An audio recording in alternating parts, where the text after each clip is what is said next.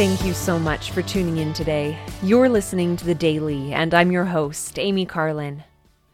I recently read a message that was delivered by Elder Dieter F. Uchtdorf back in 2014 called Grateful in Any Circumstances. I wanted to share it with you this week because in the United States, we're celebrating the holiday Thanksgiving on Thursday. Elder Uchtdorf began his talk by explaining that we all experience times of sorrow, pain, and hurt in this life. But experiencing trials and tribulation in no way means that we are exempt from feeling gratitude. While each of us faces unique circumstances, we can all find solace in thanksgiving.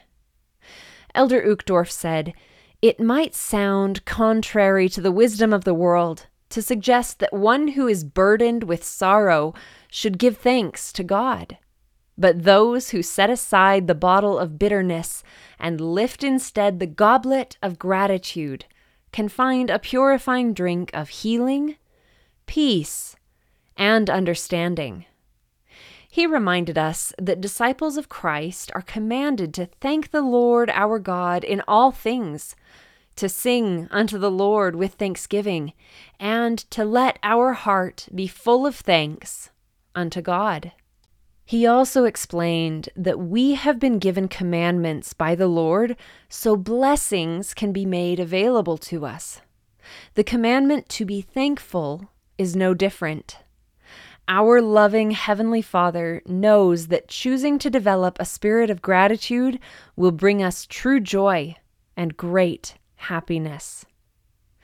Elder Uchtdorf taught that we don't need to be grateful for things to develop a spirit of gratitude. He explained that we should instead see gratitude as a disposition, a way of life that stands independent of our current situation. He continued, "When we are grateful to God in our circumstances, we can experience gentle peace in the midst of tribulation. In grief, we can still lift up our hearts in praise. In pain, we can glory in Christ's atonement. In the cold of bitter sorrow, we can experience the closeness and warmth of heaven's embrace.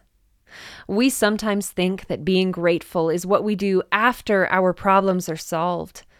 But how terribly short-sighted that is. How much of life do we miss by waiting to see the rainbow before thanking God that there is rain? We can learn from this message. This week and throughout the rest of our lives, let's seek to be grateful to God in our circumstances and not just for our circumstances. Let's look beyond our present-day challenges and have gratitude to the Lord. Let's live in thanksgiving daily, remembering the great gift that is the atonement of Jesus Christ and the great plan of happiness. As Elder Uchtdorf reminded us, the Lord has given us His promise that those who receive all things with thankfulness shall be made glorious, and the things of this earth shall be added unto them, even 100-fold, yea, more. If you would like to read, watch, or listen to the rest of Elder Uchtdorf's message, look up Grateful in Any Circumstances on churchofjesuschrist.org.